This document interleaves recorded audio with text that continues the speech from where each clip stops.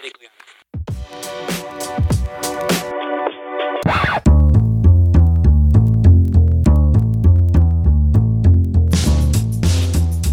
Hello and welcome to Impressions of America.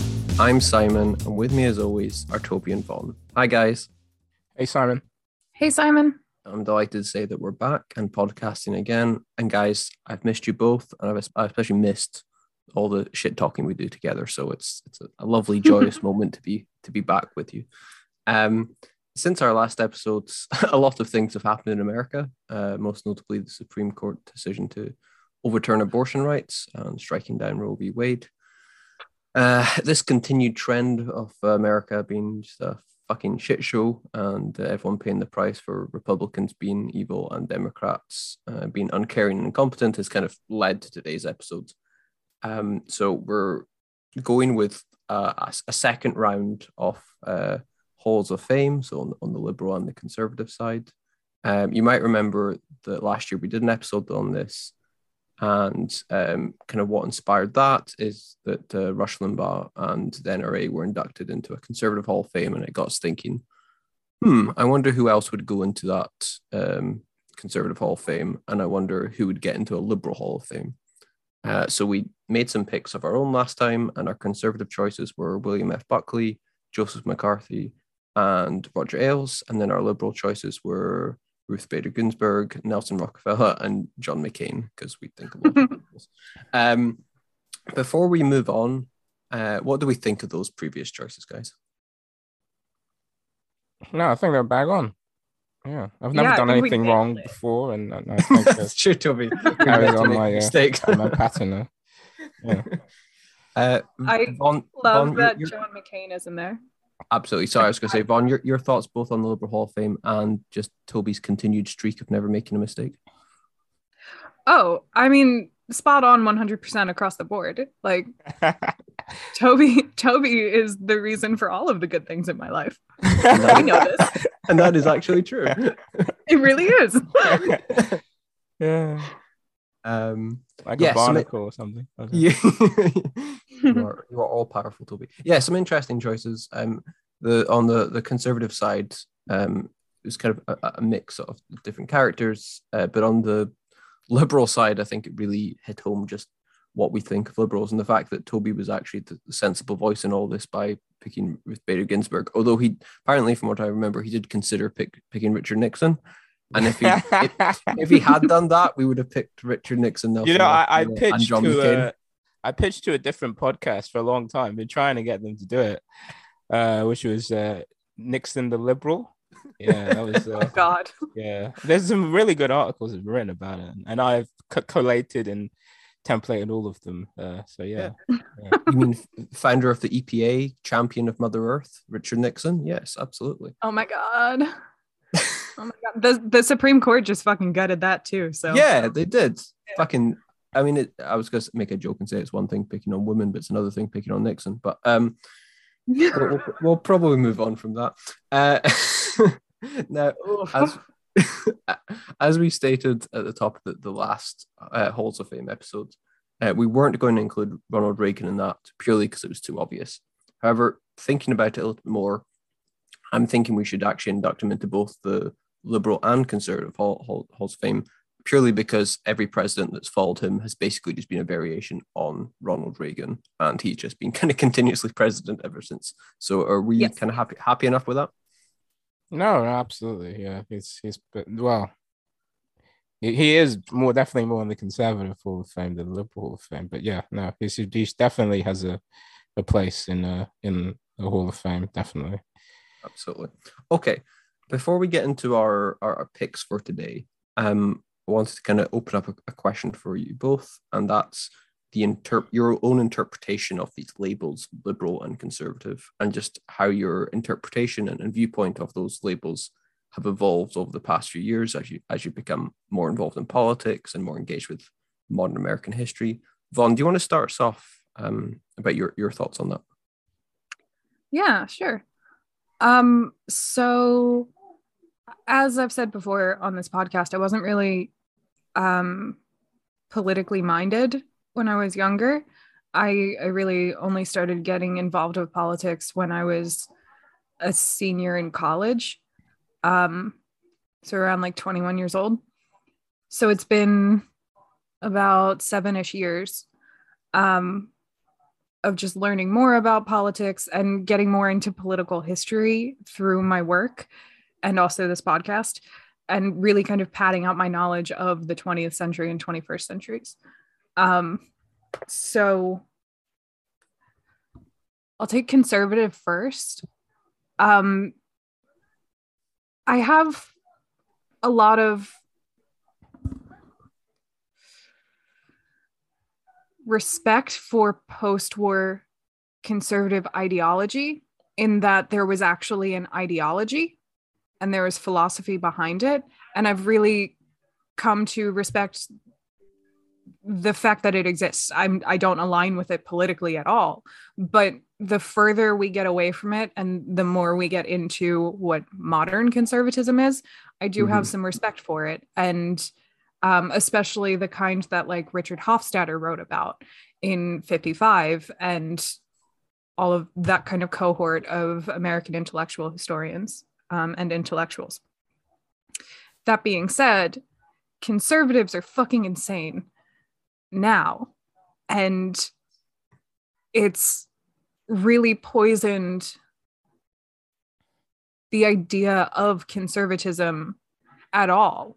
Like, this kind of shift into social conservatism from the late 70s onwards, again, thanks Reagan, it has just bred such an insidious, horrible kind of nationalist ideology that I cannot separate from just the term conservative now, because so many conservatives and Republicans are wrapped up with this social conservatism that is just eroding our society, in my own personal views.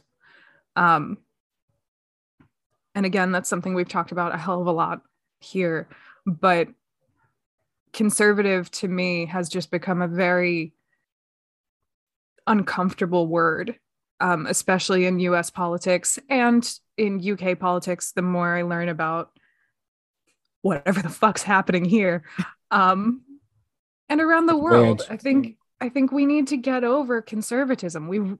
What are we conserving at this point?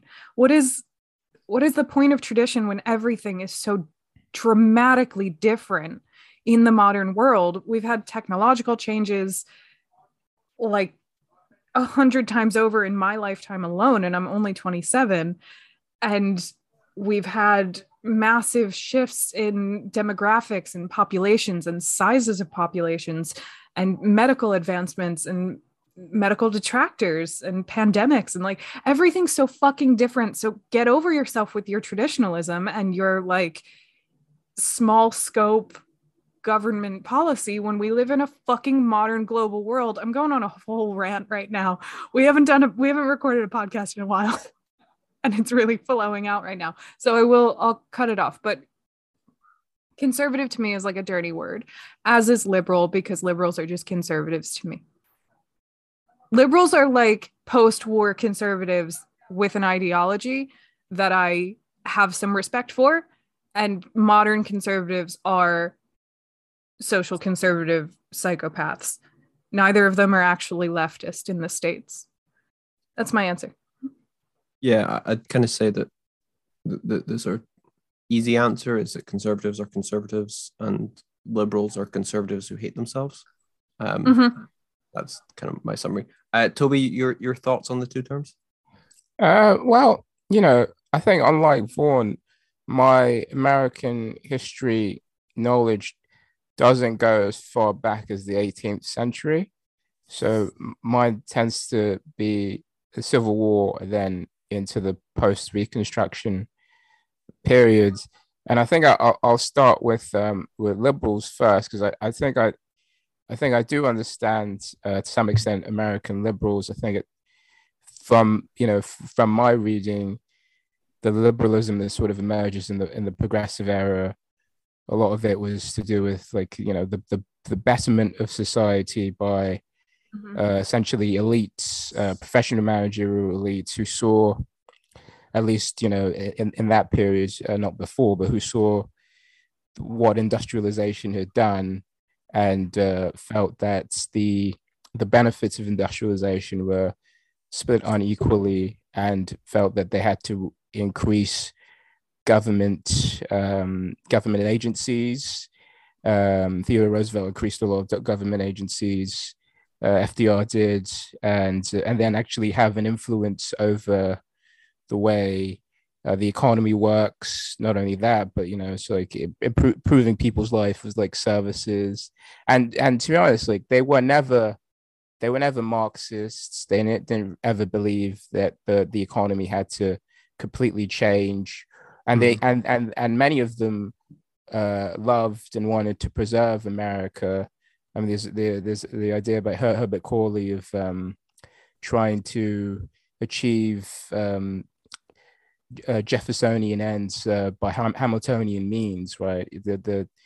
A bigger government in order to try to help people to live by themselves, free and independent. They were never leftists by any degree, but they did have, I think, they did bring some benefits to people, in the progressive era, and then in the 1930s with FDR and his agencies and the bringing things like Social Security, and I think that,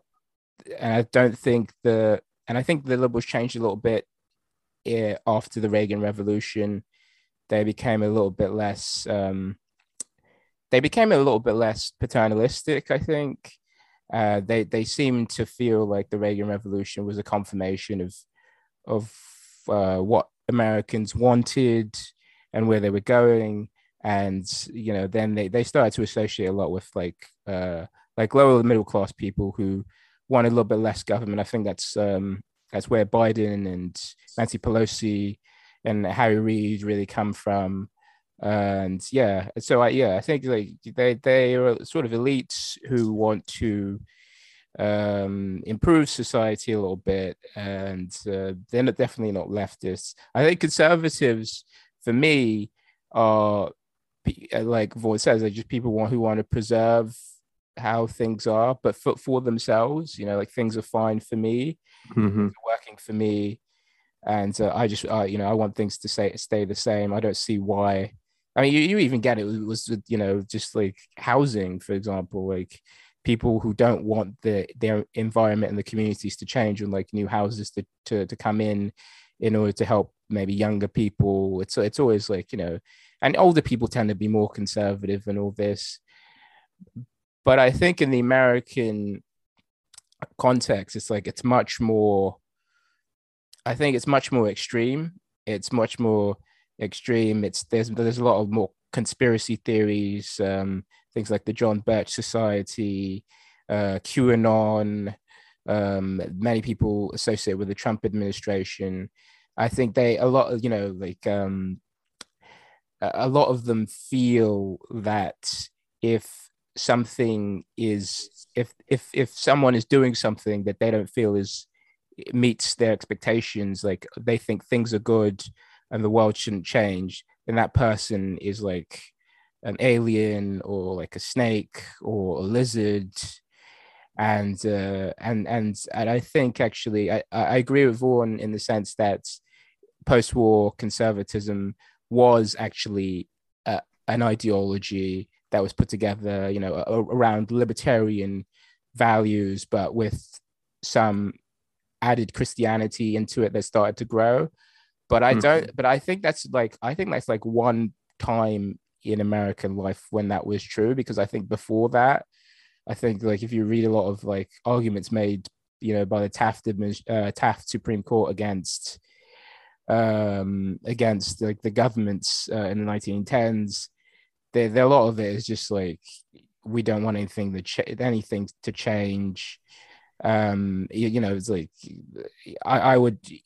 I think, and the same thing with conservatives who pushed against FDR. I do think like post-war conservatism for a little bit for like was like an intellectual movement, but I don't think it ever had, because I start with liberals. I do think like liberalism in the American context, specifically in the American context, because the word changes a lot when you go to Europe, and I think like liberals actually become like libertarians in Europe, but in the American context, it's associated with like busybody elites who want to like improve things a little bit, because they think sometimes people aren't getting the true American experience that they have. But and those people have always been like highly educated and in that way, but conservatives haven't always been. I think William F. Buckley for a particular time made it into something, but I think the true conservatism actually looks a lot like like what Richard Hofstadter described in other works. This is this conspiracy view of history, and then the Trump administration as well. Yeah. So those are my views of conservatism and liberalism, specifically in America, and specifically like post Civil War, I think. Mm-hmm. I think for my sorry, Nico. Sorry, Simon, real quick. That other Hofstadter piece, the pseudo-conservative revolt, I think is what you're talking about. That's one of my favorite pieces in American intellectual history, because it's just fascinating. It's from 1955, and it's about the kind of conspiratorial side of conservatism that can lead you into this really dangerous kind of populism. And especially reading it now after Trump and the last 50 years since Reagan and everything, it's really, really spot on. But it's from 1955. So yes, I agree with you, Toby, for sure. Yeah, and also Hofstadter's essay, the paranoid style of politics as well.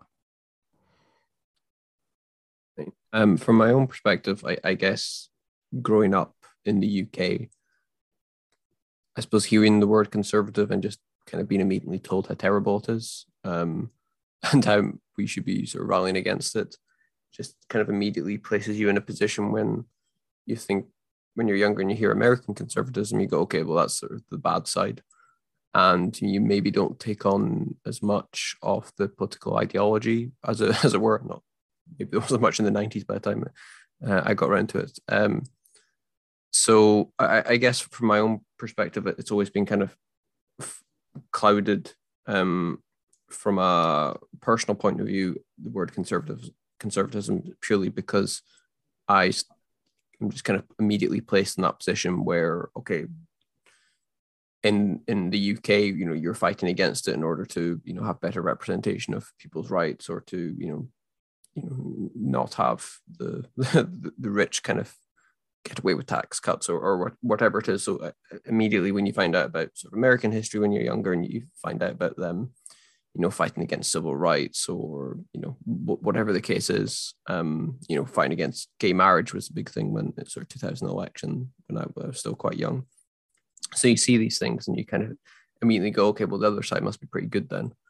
And then you sort of hear things about, civil rights movement. And I guess it's only as you get older, you start to understand the nuance that's involved in terms like conservative and liberal. And you try and place historical sort of relevance as to what's sort of happening at the time, and who might qualify themselves or be qualified by other people in these terms. And I guess I'm just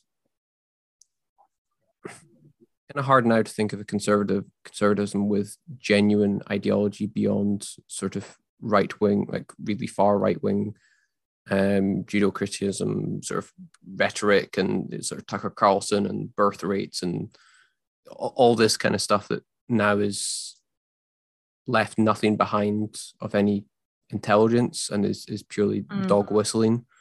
And so it's to think back when we're talking about post-war conservatives having some ideology, even if you don't agree with it, is just kind of so foreign from where we've been when I was growing up, by the time I was starting to get political, it was George Bush and Iraq War and torture and fighting against gay marriage, and then you're kind of just immediately placed, okay, that's really bad, and then you follow that up with sort of the racism against Obama, and then whatever the hell has happened with Trump, and so it's kind of hard to kind of fully factor in what they are conserving apart from sort of white power, essentially. And then and it's also like they I don't know. Someone said this. It was like and as an Irish writer was listening to a podcast. It's like a lot of people today in the conservative movement just have less to conserve. It's not like back in the day, they were conserving 18th century paintings, and they smoked pipes, and they like the country, and they like old things. There's a whole aesthetic and preservation society, like local preservation societies and all this stuff, right? But today it's like, like the people who are conservative aren't the same.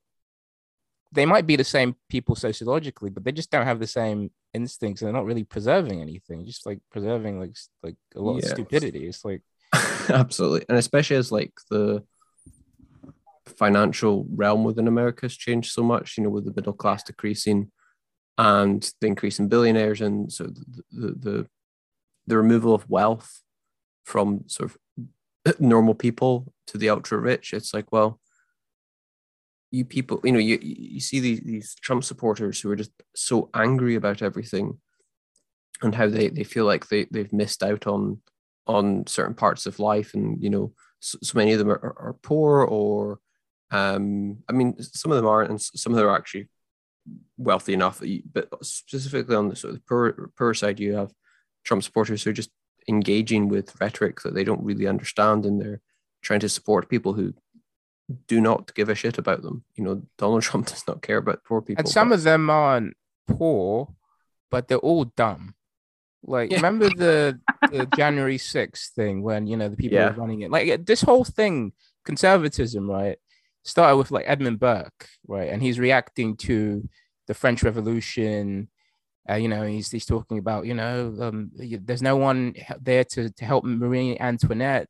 Where's chivalry gone? Where's hierarchy and, conservatism and the slow, because, at least he was like, we like the English Revolution and the slow growth and all this. Like, these people aren't like that. Like this is an institution. They're having an election. It's been happening for 200 years, and they go and attack the place where the election's being certified. That's not conservative. They're not conservative in any way. So conservatism isn't a thing.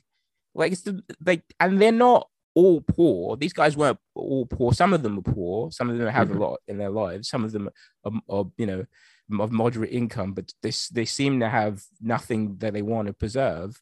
But they're all fucking stupid. I don't know. It's like it's upsetting actually. What would William F. Buckley think of these people? I don't know.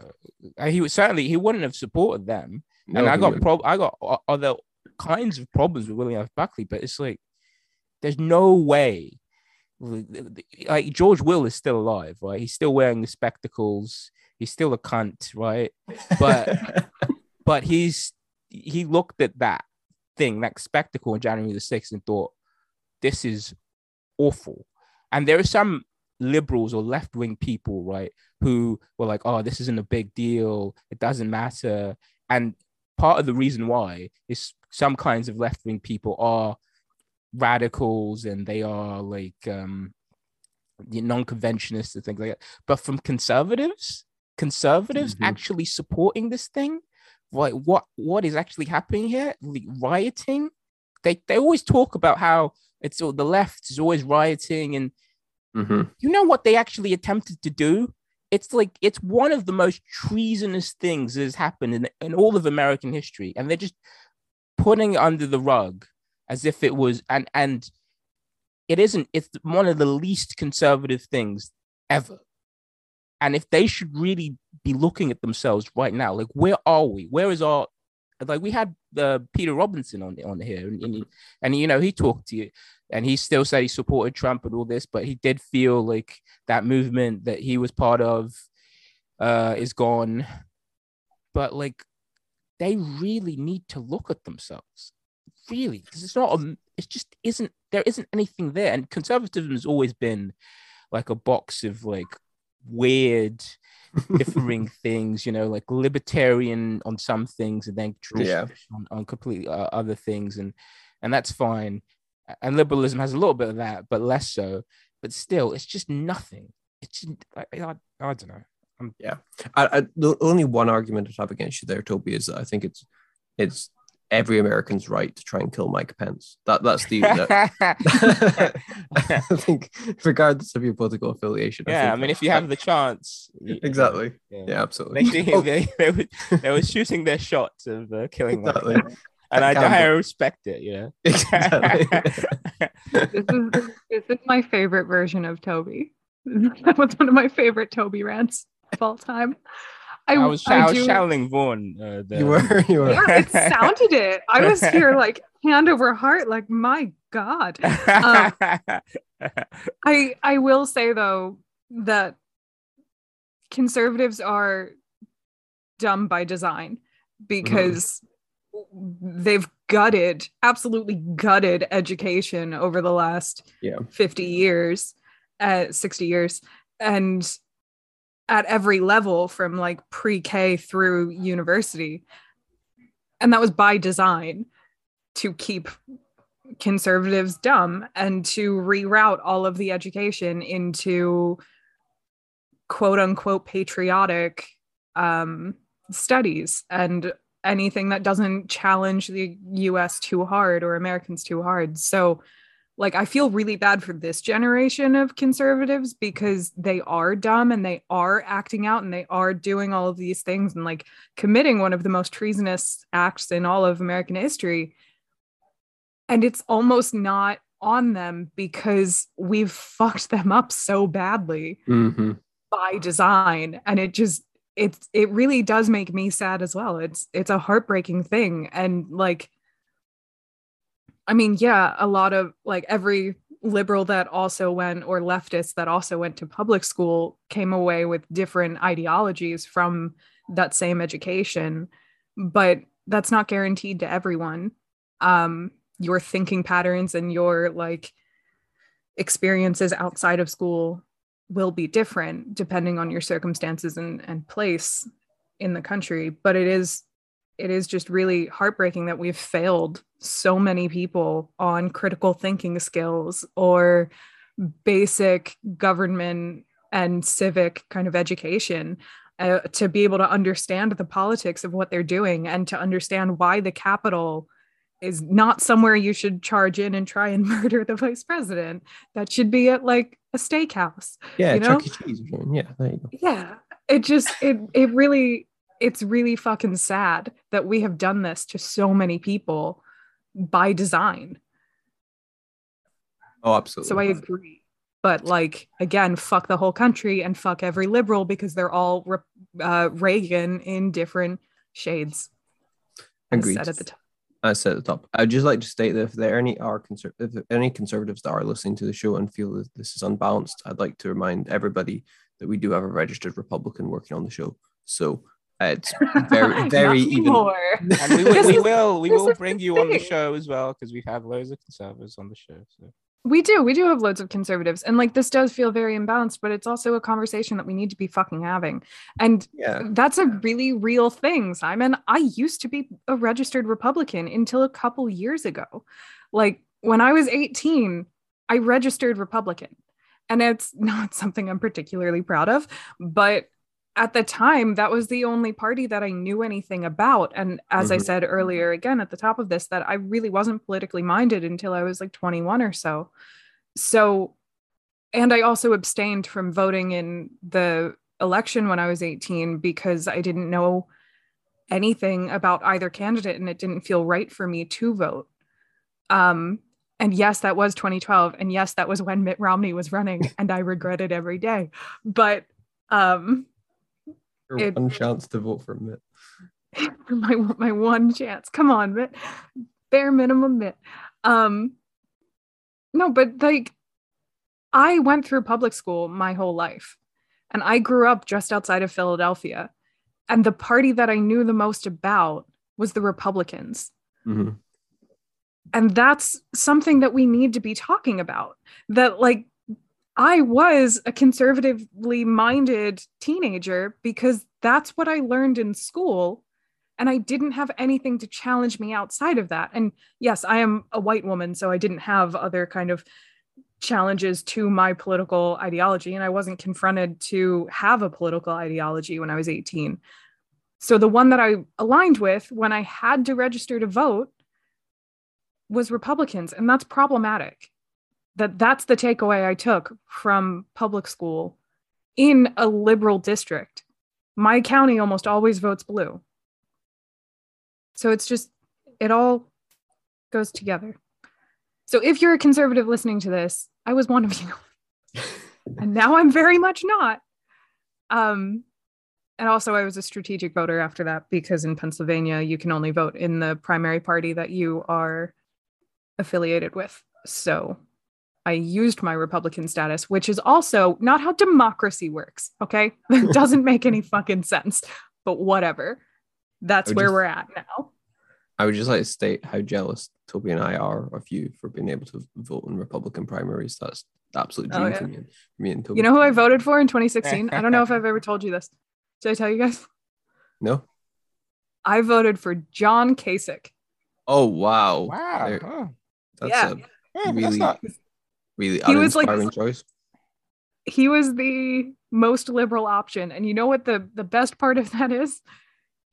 He had already dropped out of the race before I went to vote in the primary, but he was still on the ballot in Pennsylvania. So I threw my vote away essentially just to not vote for Trump or Ted Cruz or any of the other fuckers that were running. Is there a right just he was like Republican a fake player in that race, I think. He was a safe player. And honestly, if I had to vote in another Republican primary, I would vote for John Kasich again if he was running, because he was a very liberal Republican even for 2016 before everything got this fucking insane. Now he's like fucking Bernie Sanders essentially to the Republicans. But yeah, John Kasich, I think he's an all right choice if you have to. I can't believe I started a segment that was going to be a quick 2-minute thing just to get us going on liberal conservatives, and we finished it by being a John Kasich promotion tour. That is just... I mean, I don't support John Kasich. like I'm not out here like campaigning for John Kasich. John Kasich, the Lincoln Project, other sort of soft right wing things that we should really, you know, if you're trying to get over Trump, and if you want to see the light, the Bulwark podcast as well. Yes, soft right wing. We want more. More center right people. Romney as well. I mean, we've always talked about the greatness of our boy. We have, yes, absolutely. Can you imagine those two on a ticket together? The Kasich Romney 2024. Oh my God, that would be the most like white milk thing I've ever seen. Well, we're throwing our weight behind that, so yes, look forward to us talking more about that in the course of the next. Spice their food with water. Right. Okay, let's actually move on to the main topic of today's show, shall we? Right. So you can tell we've not been together in a while because we've just spent 10 minutes talking about John Kasich. Right. Halls of Fame. Shall we start with Conservative Hall of Fame and then move on to Liberals afterwards? Does that work for you guys? Yeah, that's fine. Cool. Okay. Toby, Vaughn, who would like to go first? Toby, do you want to kick us off with your Conservative Hall of Fame choice? Yeah, well, I'll say that I've gone for more obscure choices this time, and really, great. Really in reaction to the abortion situation and the Supreme Court, and it's just try look at the Supreme Court. I've this time gone for he was a judge in the appeals courts. He worked for the Nixon administration.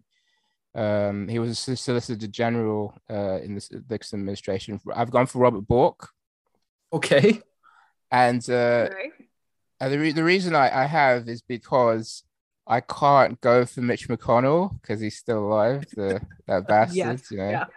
There's always this thing about when Lyndon Johnson died, you know, they considered him as one of the great senators with Clay and Calhoun, both, you know, supported slavery and all this, but I guess that's the quality of American political elite. But Robert Bork, I think is more important than Antonin Scalia Mhm. as a conservative Hall of Fame person, because I think he has had more influence on the Federalist Society, people who actually run the Federalist Society currently. Guys, a couple guys.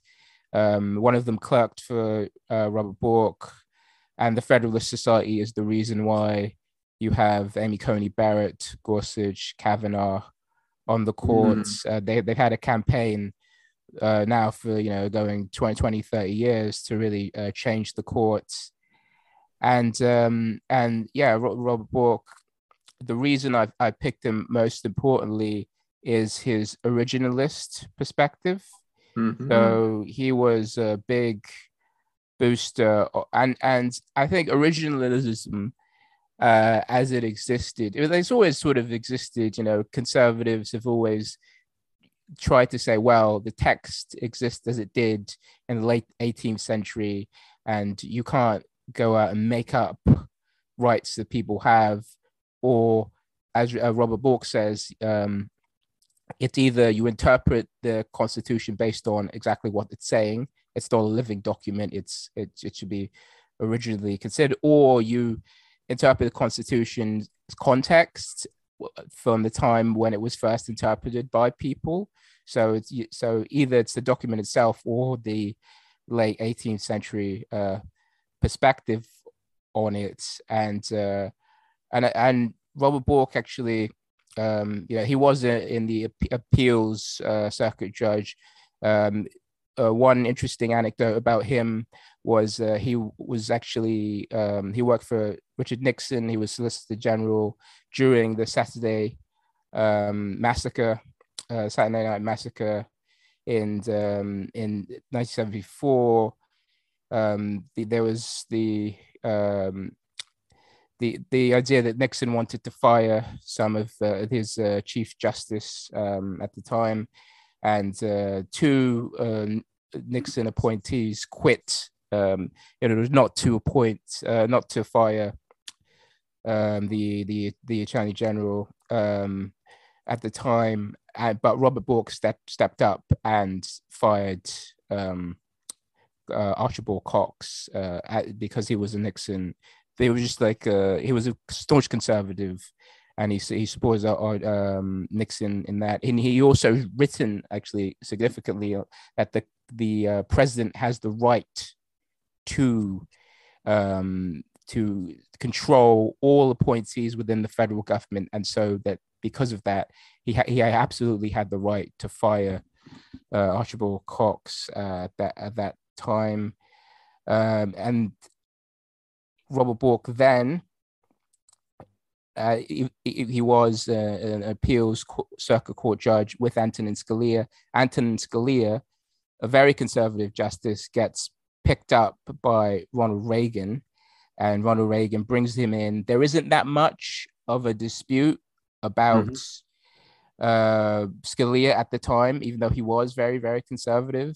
Sandra Day O'Connor was considered quite conservative, another conservative pick, but she didn't turn out to be so conservative.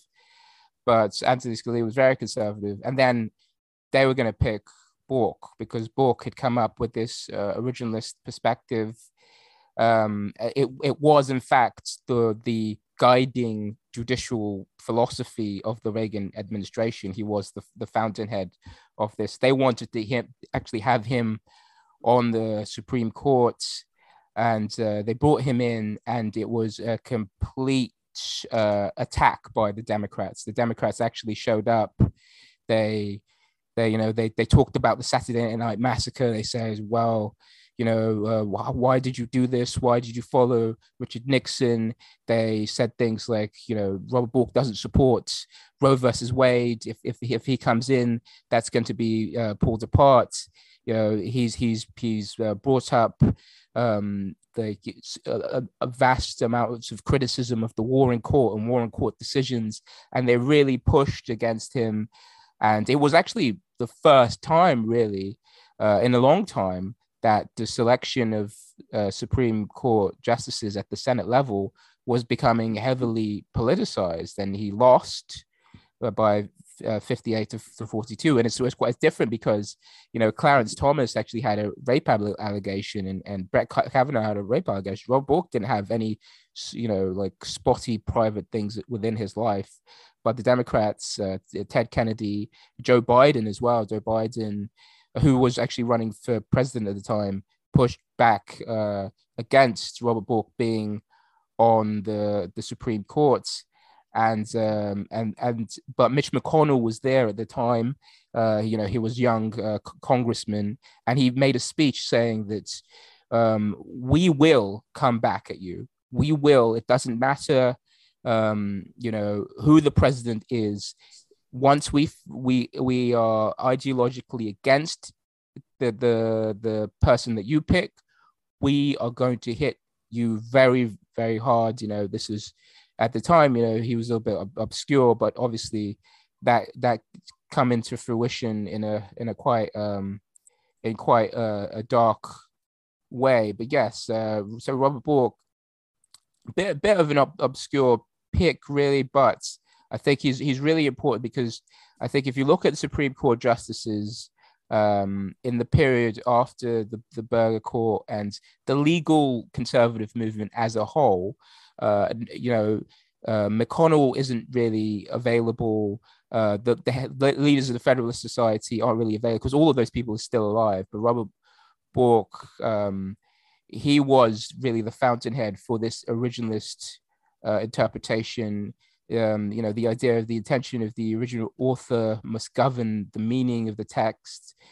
The intent preferred there should be strong historical evidence that the intention of framers was that intention and should bind future generations. The framers' original intent indicates either the framers' original intent should be the determining purpose of the document, and so these kinds of originalist interpretations, which are different from, say, ideas of judicial restraint, which actually used to be the dominant theory for conservative justices before this idea of judicial restraint, which is like even if there is a way to reach a particular conclusion within the Constitution, justices should restrain themselves. That was always the argument made by Warren Burger against the Warren Court of the 1950s, Brown v. Board of Education, all this. But Robert Bork went beyond that.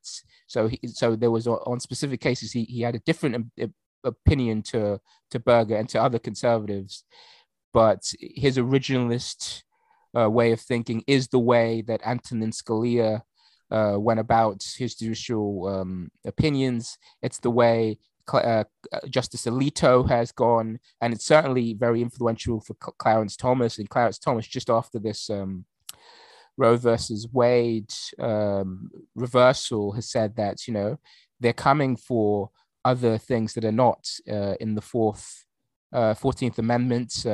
There's other cases, the same-sex marriage case, and other cases that could be on the chopping block. And he has this opinion because his methodology is originalism. Well, he has the opinion because obviously he's a conservative and wants people to be miserable, but this is the methodology that they use, and it comes from Robert Bork. So I'm putting Robert Bork in before I'm putting Antonin Scalia. It would have been McConnell, definitely, but he's not dead yet. Yeah. I'm a bit pre. McConnell is the curator of the Hall of Fame. Such a good observation. Yes, Toby, excellent choice. Couple of quick things for me. One, as I say, excellent choice. Anytime you hear the word originalist, you just want to run the other way. The man fought against civil rights and that kind of stuff, and you go, yeah, Cool. Yeah, Conservative Hall of Fame for you. Also, just very quickly and very importantly, he twice endorsed Mitt Romney for president, so he absolutely belongs in the Conservative Hall of Fame. So, good job, Mr. Bork. And also, Bork has actually become a verb as well, which I think is kind of cool. Yes, we're going to Bork him. We're going to kill him politically. So there you go. On any thoughts on Mr. Bork?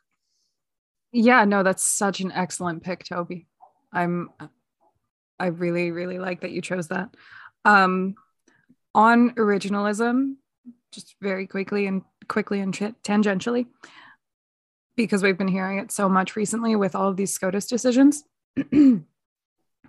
Originalism is bullshit, and it's not actually rooted in any historical methodology, and it's all rooted in bad history, by which I mean poorly done historical analysis and research. So if anyone uses the term originalism, know that from a historian's standpoint, it doesn't mean shit.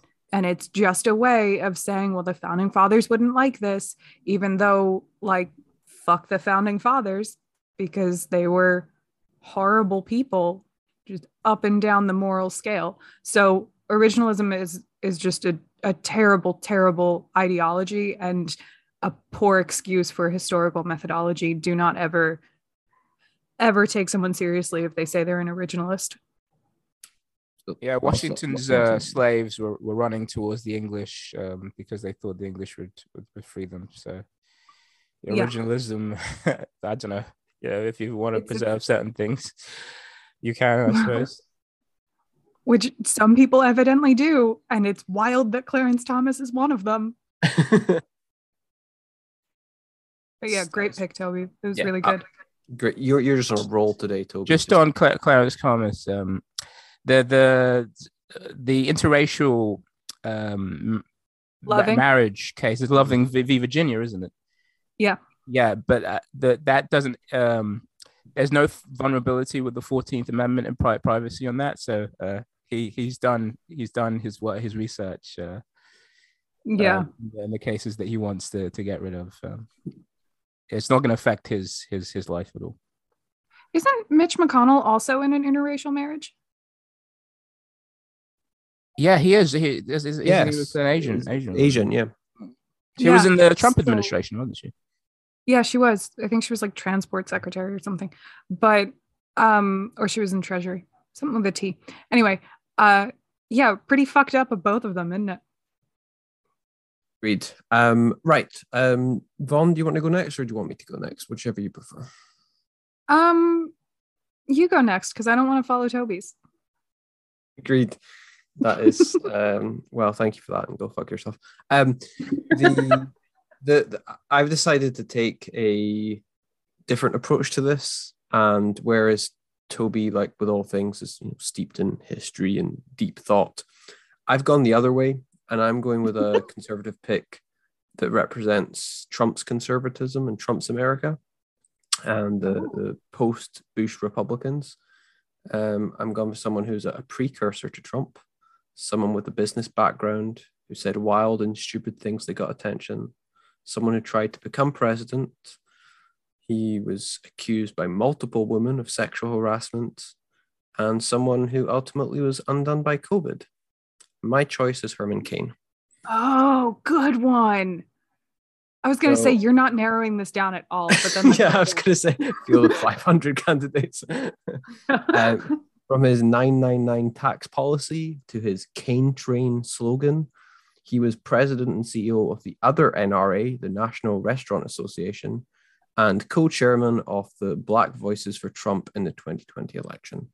Herman Cain is a interesting figure because I think he kind of perfectly summarizes the sort of transformation of republicanism and conservatism in the 21st century, and the move from, I mean, George W. Bush was at least sort of legacy and sort of played into this, I guess sort of evolution from his father and that kind of thing. But by the time we get to the Tea Party conservatives and the what the fuck is going on, conservatives of Herman Cain, we really are at that point kind of, we've opened the door for Trump to come along and just be a, I don't know if a more polished version of Herman Cain or just a better version of delivering this type of movement.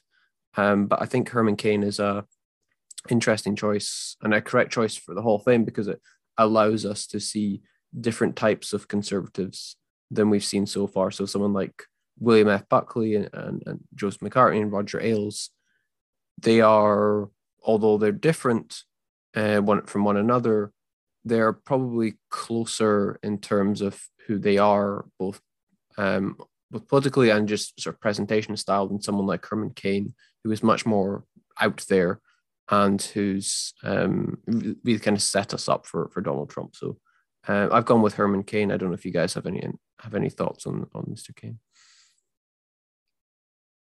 That's a great choice. No, yeah, it's a fantastic choice. I think it's really embodied in like how he died. Yes, absolutely. All of that around it, that I think like a week before he had tweeted that COVID was a hoax and like it wasn't real, it wasn't actually infecting people, and then he died of COVID after and being then at his a Trump rally. At a Trump rally, and then his staff were tweeting after his death from his account saying that COVID is a hoax. Yep. And it just really kind of sums up a lot of this Trump ideology and the modern conservatism and all of those things. I think that's a great choice, Simon. Yeah, he's going to be a very minor figure. He's not going to be considered someone who we're going to think about sort of as a political giant or anything like that, but as a certain notable minor figure in conservatism, I think he's an indicator and a bellwether of how things were moving in the 21st century. Okay, so Herman Cain was my choice. Robert Bork was Toby's, and that now sets up for Vaughn and your choice. All right, so I went a different way also from both of you. And I went backwards a bit to that post-war conservatism that actually has an ideology. And I do feel bad about putting him in with conservatives of today and Bork and Cain and McCarthy even. But I went with Dwight D. Eisenhower. I know. Hear me. I like Ike. Hear me out. Hear me out. No, that's just the slogan. That's not. I'm not saying that. We love Ike. Okay, sorry. On you go, Vaughn. Okay, so he's a Texas/Kansas boy, right? And he went to West Point just before World War I, which disappointed his mom, who was an ardent. Go alert. Eisenhower's go. Yeah, so he disappointed his mom, so already a point. And then he became the supreme commander of the Allied forces in Western Europe during World War II in 1943. And he served as chief of staff to the Democratic President Truman, and then as the supreme commander of NATO in 1951. And he devoted all of that time to creating a united military organization in Western Europe as a defense against communism. Super interestingly, though, and why this was like a difficult pick for me, and why I still feel a little bad about it, was that both parties wanted Eisenhower when he was running for president. And as early as 1943, people were saying he's the presumptive nominee for whichever party he decides. And he didn't make his decision until he absolutely had to announce who he was running with for 1952. And he was elected president then with your boy, Big Dick Nixon, right at his side. So as a president, he was classically conservative with kind of financial views. There was reduced taxes, balanced budgets, less government regulation across sectors, state control over federal responsibilities. And he also allowed controlled rents and wages and prices that were holdover policies from wartime and the recovering post-war economy he let those expire. He did, though, increase minimum wage to $1 an hour, which I think a lot of conservatives today would also be in favor of going back to. But he did broaden Social Security, and he created the Department of Health, Education, and Welfare, and also NASA. And he was president when Brown v. Board of Education declared racial segregation of public schools unconstitutional in 1954. So he was courted by both sides, and he maintained some liberal New Deal policies, all while being a classic conservative. But the thing that makes him a nominee for me is how quickly he and the Republicans threw Joseph McCarthy under the bus. Because McCarthyism was a mechanism for getting Republicans back in power after FDR. And they whipped up hysteria and fear-mongering and just absolutely scared the fuck out of the country using McCarthy as their kind of wild card. And then once Republicans had the presidency back, they abandoned him so hard and so fast and just allowed him to make an absolute fucking fool of himself at the McCarthy Army hearings in 1954. And McCarthyism as like a legitimized, like supported Republican ideology almost vanished overnight. And that's one of the most conservative things I can think of, is just completely abandoning one of your own that you had like hyped up for so many years. And like, of course, anti-communist sentiments were there forever, still are there, but the federal backing of McCarthyism just kind of died out at that point. And he was also, all of his foreign affair issues were anti-communism and really set up the block for Vietnam to happen. Which is a big claim, but that's what I'm saying. So I'm nominating Eisenhower. Yeah, no, that's a great choice. Yeah, Thank absolutely. I think it's fascinating to think of him sitting alongside, like, what we've just added in Herman Cain, and just think of the contrast. Yeah, because like Eisenhower was like, being president is actually a step down for the job I used to have. Exactly. Yeah, definitely. And like I had nominated McCarthy last time, so I'm putting the two of them in there together. But I think Eisenhower is like the last really big, I mean, definitely presidential figure of that kind of post-war conservative ideology, where there is so much kind of respect for democracy in the institution. I mean, he was chief of staff for a Democrat. Like that was bipartisanship, where it was kind of, we don't like each other, we don't like each other's ideas or policies or any of that, or ideologies or philosophies on how to do this, but it's for the good of the country, so we're going to work together. Whereas now it feels like two kind of like opposing football teams strategizing for 50 years at a time, or one team strategizing for 50 years at a time and the other one keeps turning over coaches like it's no one's fucking business. But like it feels like there is disjointedness and division in the government now, where they forgot, like, we're doing this for the people, and they're like, we're doing this for our investment options, you know? And Eisenhower, like you said, he straddled both political parties. The way he was conservative is he preserved some New Deal policies. He preserved some parts of the Truman Doctrine as well.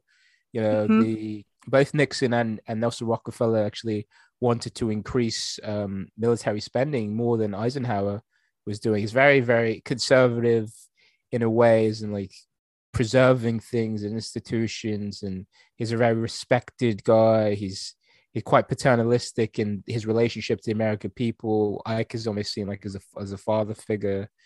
He's a conservative, but also he's one that you know, no one really has. I mean, he led the Allied force. No one really has a big problem with Eisenhower, really. But funny enough, though, a lot of the conservative movements of the 1950s started up as a reaction to Eisenhower. You know, like Buckley disliked Eisenhower's. The John Birch Society made up conspiracy theories about Eisenhower being a communist, despite his foreign policy being anti-communist. Obviously, Ayn Rand disliked Eisenhower. So there was a lot of conservatives who were uncomfortable with Eisenhower, and conservative movements kind of sprang up as a reaction to Eisenhower. But you can see how he was also conservative as well, and I guess it's the kind, it's the kind of conservatism that that's away on January 6th, because there's no way Eisenhower would have liked those scenes at all. Oh my God, no! Eisenhower would have gotten out there himself to fight them. Like, yeah, no, he's definitely old school conservative, like old school, lowercase c even conservative, just in how he views the country, how he views democracy, how he views politics, all of those things. Like, yeah, I think I'm happy with that choice. You guys have validated me, because I was on the fence a little bit, but no, I think because we're talking about a conservative Hall of Fame, it's a broad church in the sense that when we were originally talking about this last time around, this came around because Rush Limbaugh and the NRA were inducted into the Conservative Hall of Fame, and it's very hard for us to put anyone who we think might be even sort of slightly decent in there. And there are sort of lots of things, there are absolutely things you can go against your choice for, Vaughn, but there is also a clear separation, I think, between someone like Dwight D. Eisenhower and the conservatives that have come around sort of the later half of the 20th century, such as Limbaugh, or my pick with Herman Cain, who is just crazy and without substance. So I think it's a good choice to have someone in there who at least stood for something, and was heavily involved in a really important time in American history. And he was supreme commander of the Allied force. He was it doesn't get kind of more American, or sort of presenting what America could be, than that. So yeah, it's a great choice. Yeah, and the last thing I want to say is, Nixon would have been like Eisenhower in terms, if you look at his policies, they're very similar to Eisenhower. I think Eisenhower would have treated Vietnam in a quite similar way with Kissinger. Eisenhower probably could have created the EPA. Eisenhower did engage in some Keynesian stimulus policies during his time as well. And Nixon was, in fact, his vice president. The difference is just personality, I think. Right. Yeah. I mean, yeah. Well, I mean, there is Watergate and stuff like that, but yeah. There's that one little thing where one of them had to resign. I feel like Nixon is like the bridge between like Eisenhower and like people like Roger Ailes. I don't think like Eisenhower would let guys like that in a room with him, but like Nixon obviously did and cultivated people like that. But then Nixon had like one foot in the Eisenhower stuff as well, I think. Yeah, I was going to say Eisenhower feels like the end of what sort of the old school of American presidents were, and then everything after him becomes sort of murky and more divided, and JFK and his sort of mafia connections, and Nixon being a saint but being told by the press that he wasn't. Obviously I've been trying to clean up that image ever since. Okay, that's a great choice, Vaughn. Well done. So shall we move on to the Liberal Hall of Fame? Yeah. Okay. So how do we want to do this? Who wants to go first in that one? Do we want to go reverse order and Vaughn starts us off? How do we want to go? Yeah, let's go reverse order. Okay. So Vaughn, that means you're up. Okay. I went for a boring choice on this one because liberals are boring. But I went with Dr. Madeleine Albright for the Liberal Madeline, Hall of Madeline. Nice. Yes. Madeleine Albright was the ambassador to the UN under Clinton from 93 to 97 when she was confirmed as Secretary of State under Clinton.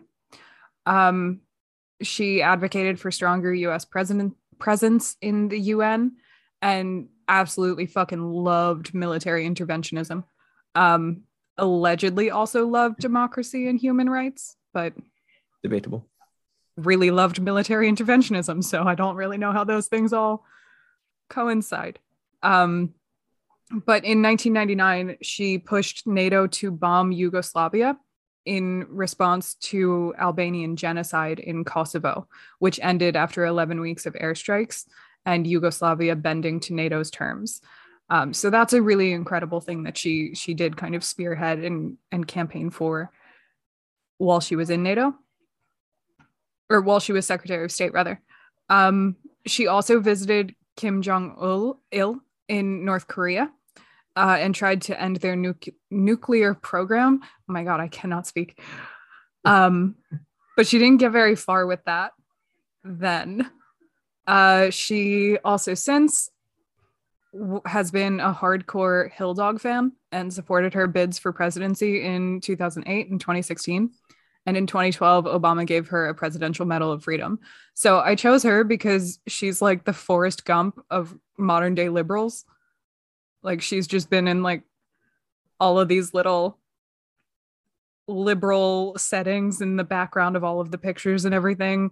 I mean, UN in the 90s and then Secretary of State under Clinton. She's been campaigning for Hillary. Obama gave her a medal. Like, I don't know. She just seemed like a really perfect fit for the Liberal Hall of Fame.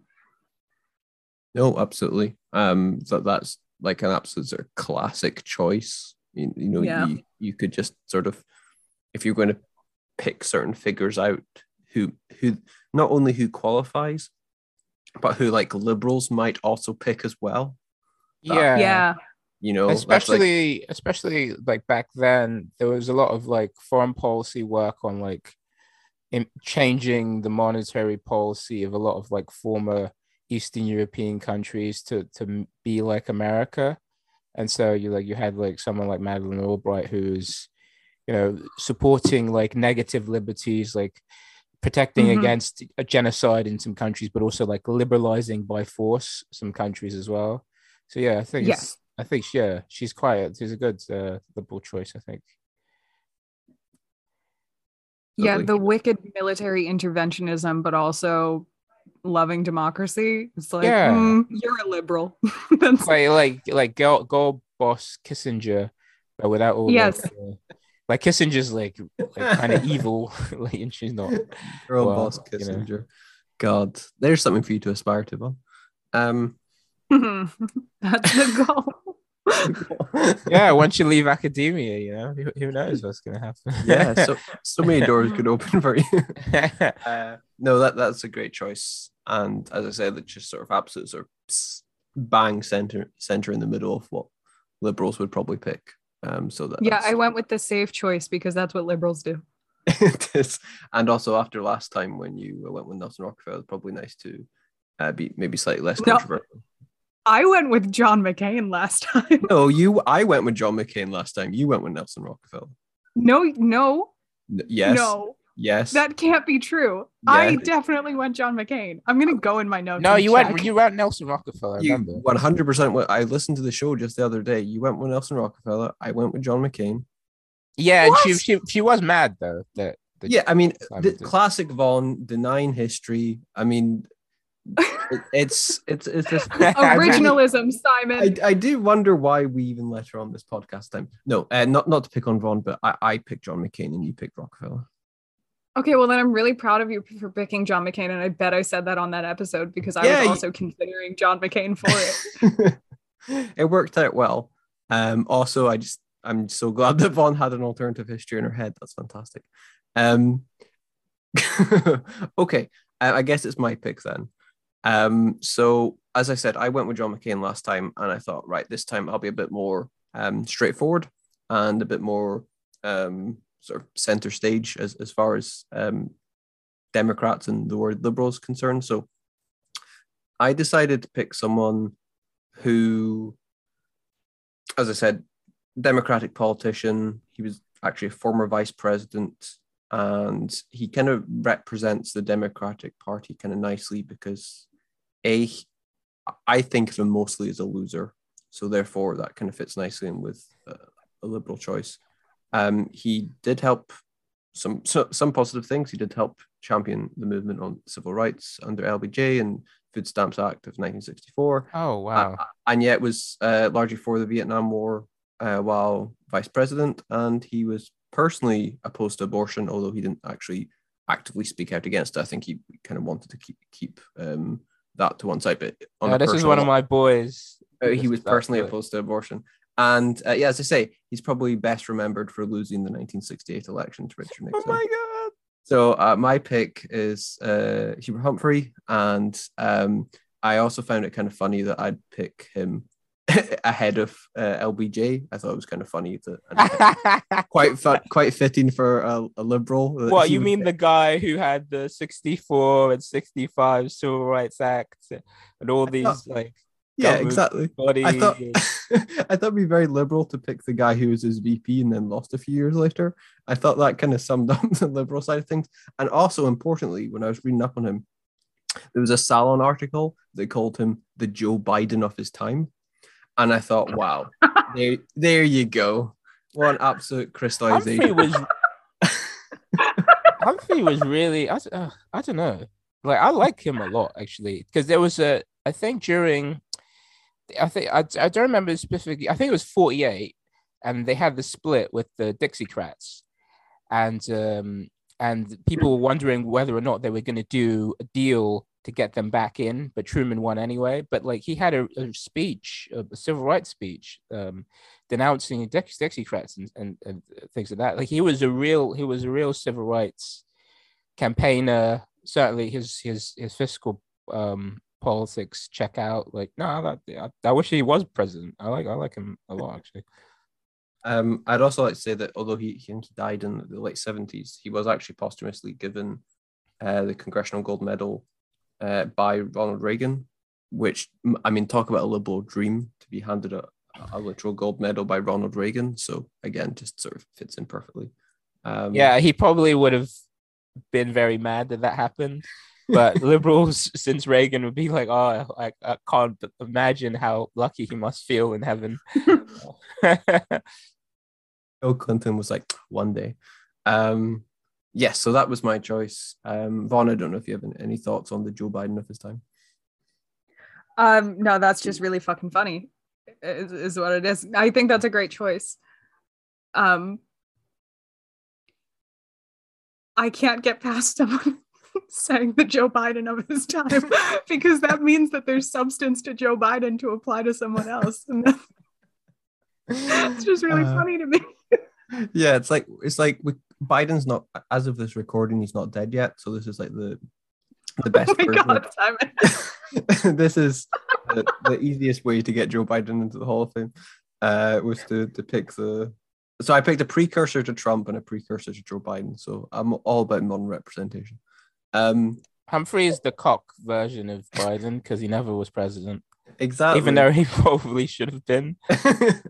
Well, from what I understand, I think he lost by like 150 sort of electoral seats, but or votes, but the percentage. The percentage.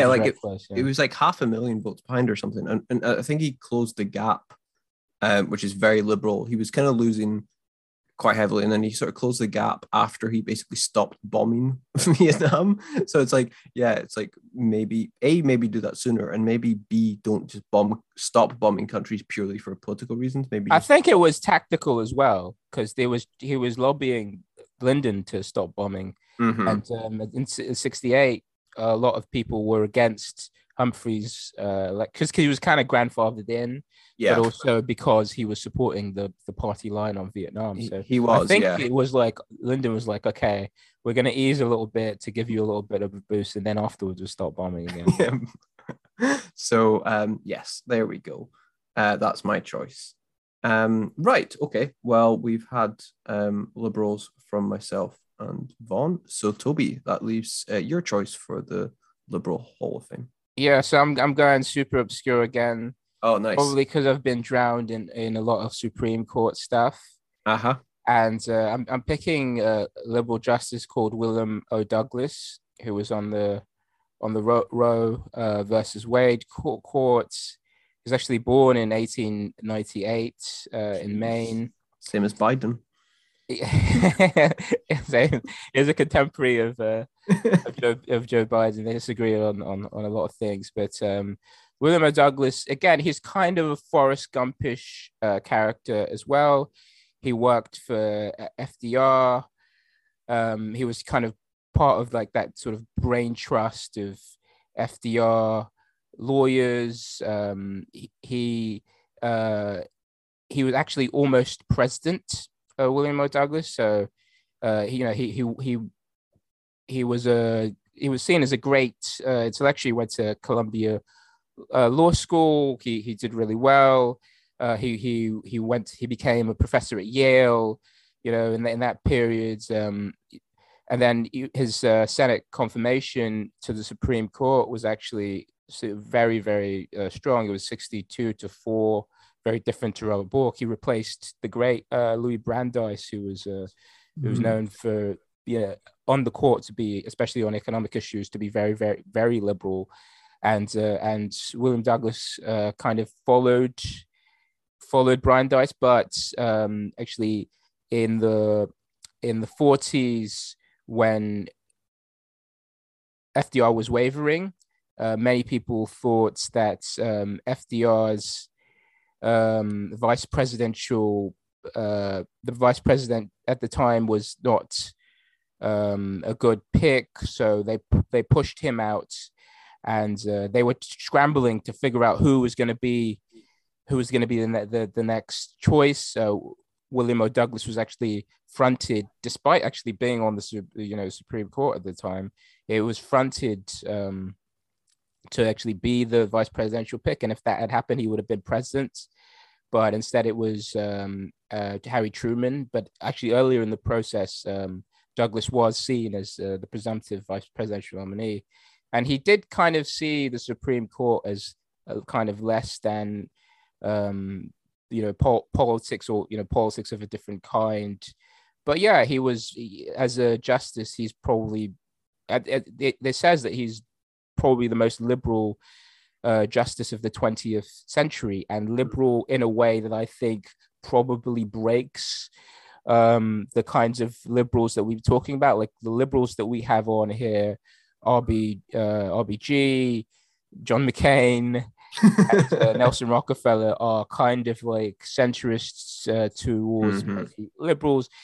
William O. Douglas is he's like a leftist liberal justice who was very, very like interventionist in his thinking. He supported minority rights, the Roe versus Wade. He supported that. He even supported a guy who tried to give the Russians codes to nuclear weapons from the United States. He gave him a stay on execution obviously in Griswold versus Connecticut in 1963. He found a right to privacy in the penumbra of various positions of the Bill of Rights, which is one of the bases for the Roe versus Wade's law. He was obviously on the Warren Court, and Earl Warren obviously, Earl Warren is the again a very sort of a liberal Supreme Court justice. But I didn't pick Earl Warren because emotionally and in terms of work, that would have been a lot of work to do. I didn't want to summarize the career of Earl Warren on here because I didn't feel capable of doing it given the time that I had. But so he was more left wing than actually Earl Warren was, and on civil liberties he was very, very left wing as well. He was, in his private life, he was a hiker. He would go around. He was an environmentalist. He was very much against. He supported Diem in Vietnam, but once Diem died, he thought that the U.S. government killed him, and he pushed back against Vietnam very, very hard. He was known as one of the leading anti-Vietnam War advocates as well. In the Roe versus Wade case, actually, he disagreed with Justice Blackmun, who wanted to put it in the 14th Amendment. He was actually thinking that in a different part of the Constitution, there's an idea that some things that are not within the Constitution are rights that people should have. And so he felt that the 14th Amendment was a kind of a weak and vulnerable place for Roe versus Wade. But he respected the rights of marriage. He respected the privacy of individuals to make choices about their bodies and their bodily autonomy themselves. He always respected and fought for the rights of minorities. The one blemish on his illustrious Supreme Court career was that he did support the internment of Japanese Americans in 1944. But FDR supported that as well, so it doesn't really matter. I mean, Japanese Americans aren't that important. So we'll just go past that a little bit. But yeah. So he was considered to be a great civil rights advocate. Considered by the ACLU as one of the greatest lawyers and legal scholars in America. And he actually, just like FDR, he wanted to create a Bill of Rights that was more expansive than the Bill of Rights that actually existed. So he was trying to create more rights. He saw the Constitution as a living document. So yeah, William O. Douglas is a liberal I've picked. The first liberal who's actually kind of left wing and kind of an embodiment of, I think, what we want liberals to be. I'm just a romantic, very different from Vaughan and Simon. I do believe in some good things that liberals have done, and I think there are some examples. Warren is an example. FDR is an example as well of liberals who are in that middle point between leftists and liberals. It is the left liberal tradition, as was thought about in the 1960s. So yeah, Douglas also, one thing is weird about him. He did keep remarrying 20-year-olds when he was very, very old as well. So that was a little bit weird. But yeah, apart from that, and apart from the Japanese stuff, I mean, we need to put that on the side. Yeah, he was a great justice. So he's my liberal pick. He's your liberal pick. Excellent choice, Toby. Fascinating figure to put in there. Yeah, he kind of does seem like an embodiment of, almost like if there was a story of the Supreme Court in the 20th century, he'd almost be like the Gregory Peck figure or whatever it is, trying to be and he was on the court through its turn, its arc. So by the 1980s, he hated being on the court because there was a lot of Tories were on the court now. And the Burger Court initially was actually a little bit more liberal than it should have been, given that the Chief Justice was a conservative. But this is a guy who was on the court in the 1940s and then was on the court just about when the country was becoming more conservative. But here's a justice who actually supported Roe versus Wade. He supported the retrenchment of capital crime laws. So for a little bit, for a short period in the 1970s, capital punishment was illegal in the United States before the Burger Court brought it back. But yeah, so this is a liberal embodiment of what liberals should be. I suppose there are many liberals who probably would disagree with the career of Douglas, but he's definitely different from Eisenhower or Nelson Rockefeller or like people like that. He's definitely like a left-wing liberal. So that's my first left-wing liberal in the Hall of Fame. Probably Warren should be here, but emotionally and in terms, I'm very lazy, so I'm not to do that. I think that's a great pick, and I do agree with you on a lot of the leftist stuff, and some great decisions were made. Not Japanese internment, though. That's really fucked up, and we don't condone that. We don't support that in this podcast. Are you saying that? Because I'm on the fence, and so if you say that, maybe okay, we don't support that. We don't support that, but some liberals do. So there you go. He should be in the Hall of Fame there. No, that was a really fucked up time in American history, and like we should just saying that's a really significant derivation from some really leftist and progressive policies and decisions. So that's really interesting that's like one of the main outliers for his decision, his SCOTUS decisions. The other thing is that the US definitely killed Diem. Right? Like that's also the podcast stance, right? I mean, I would never go against what you say, Vaughn, but I'm also not a conspiracy theorist, not like you. So it's right. It's not really a conspiracy theory. The US like the CIA like definitely murdered that guy. They like hogtied him and beat the shit out of him and shot him 1,000 times in the front and in the back, and then said that he killed himself and it was a suicide. What?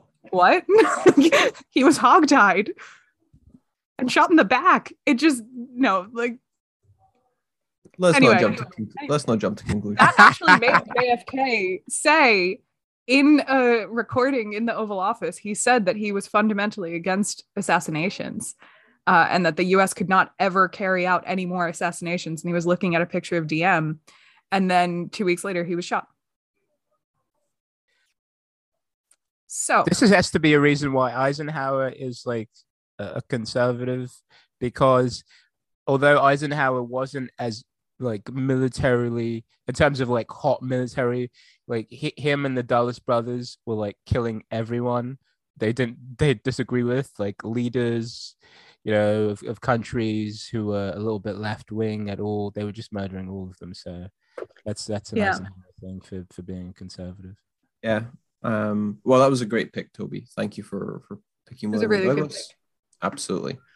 Right. So we should probably just close up there. Just very quickly, how do we think we all did with our picks? We happy with not only our own picks, but everyone that got inducted in today's Halls of Fame? Yeah, I think absolutely. I think Warren probably should be in, and maybe when I'm feeling like I could do it, I'll do it, or maybe someone else will do it. But we can do another Hall of Fame next year. So. Yeah, we can do another Hall of Fame next year, and who knows who'll be dead within the next 12 months for us to. Hopefully McConnell, so we can put him in. And, oh my God, fingers fucking crossed. Yes, I thought because I think my obituary is going to be very flattering, in a particular way for him, because he's very like he works very hard to do all this evil, and I think he should be there should be some praise and for him. Oh yeah, for sure, absolutely praise Mitch McConnell. Hopefully Kissinger too. Oh yeah, but he might outlive us all, Kissinger. Who knows? I mean, he's going to, because he's just pure evil. He feeds off of children. Also, did you just like sweep in there that Douglas married 20-year-olds like regularly? Yeah, he was very charismatic guy. So that charisma? Yeah. Or is that something insidious? So I'm looking at it here. On July 15th, 1966, he would have been 68 then.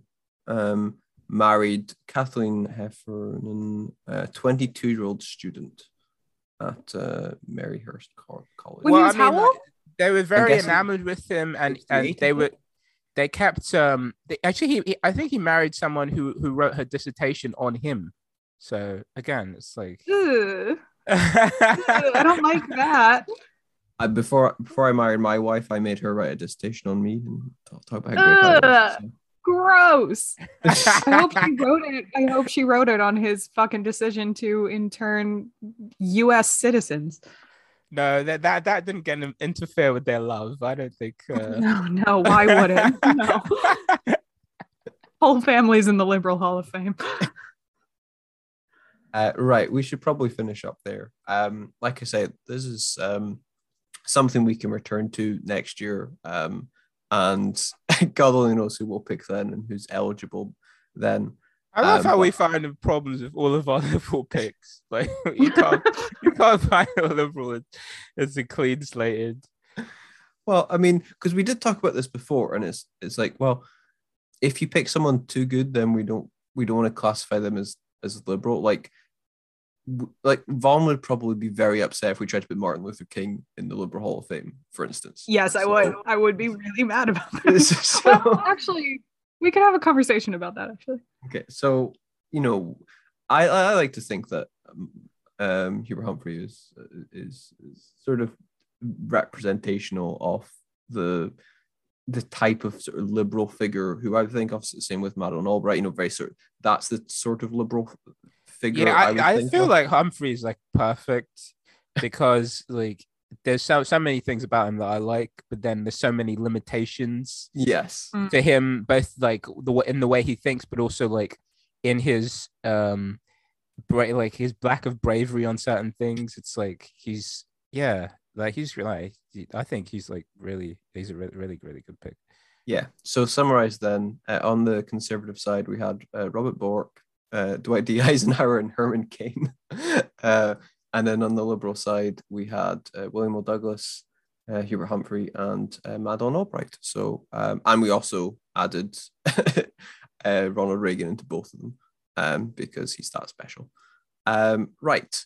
That's probably enough for us for today. We will have another episode at some point. I'm not quite sure where that's on yet, but we will definitely have another episode for you in the near future. So until then, take care and goodbye. Bye. Bye.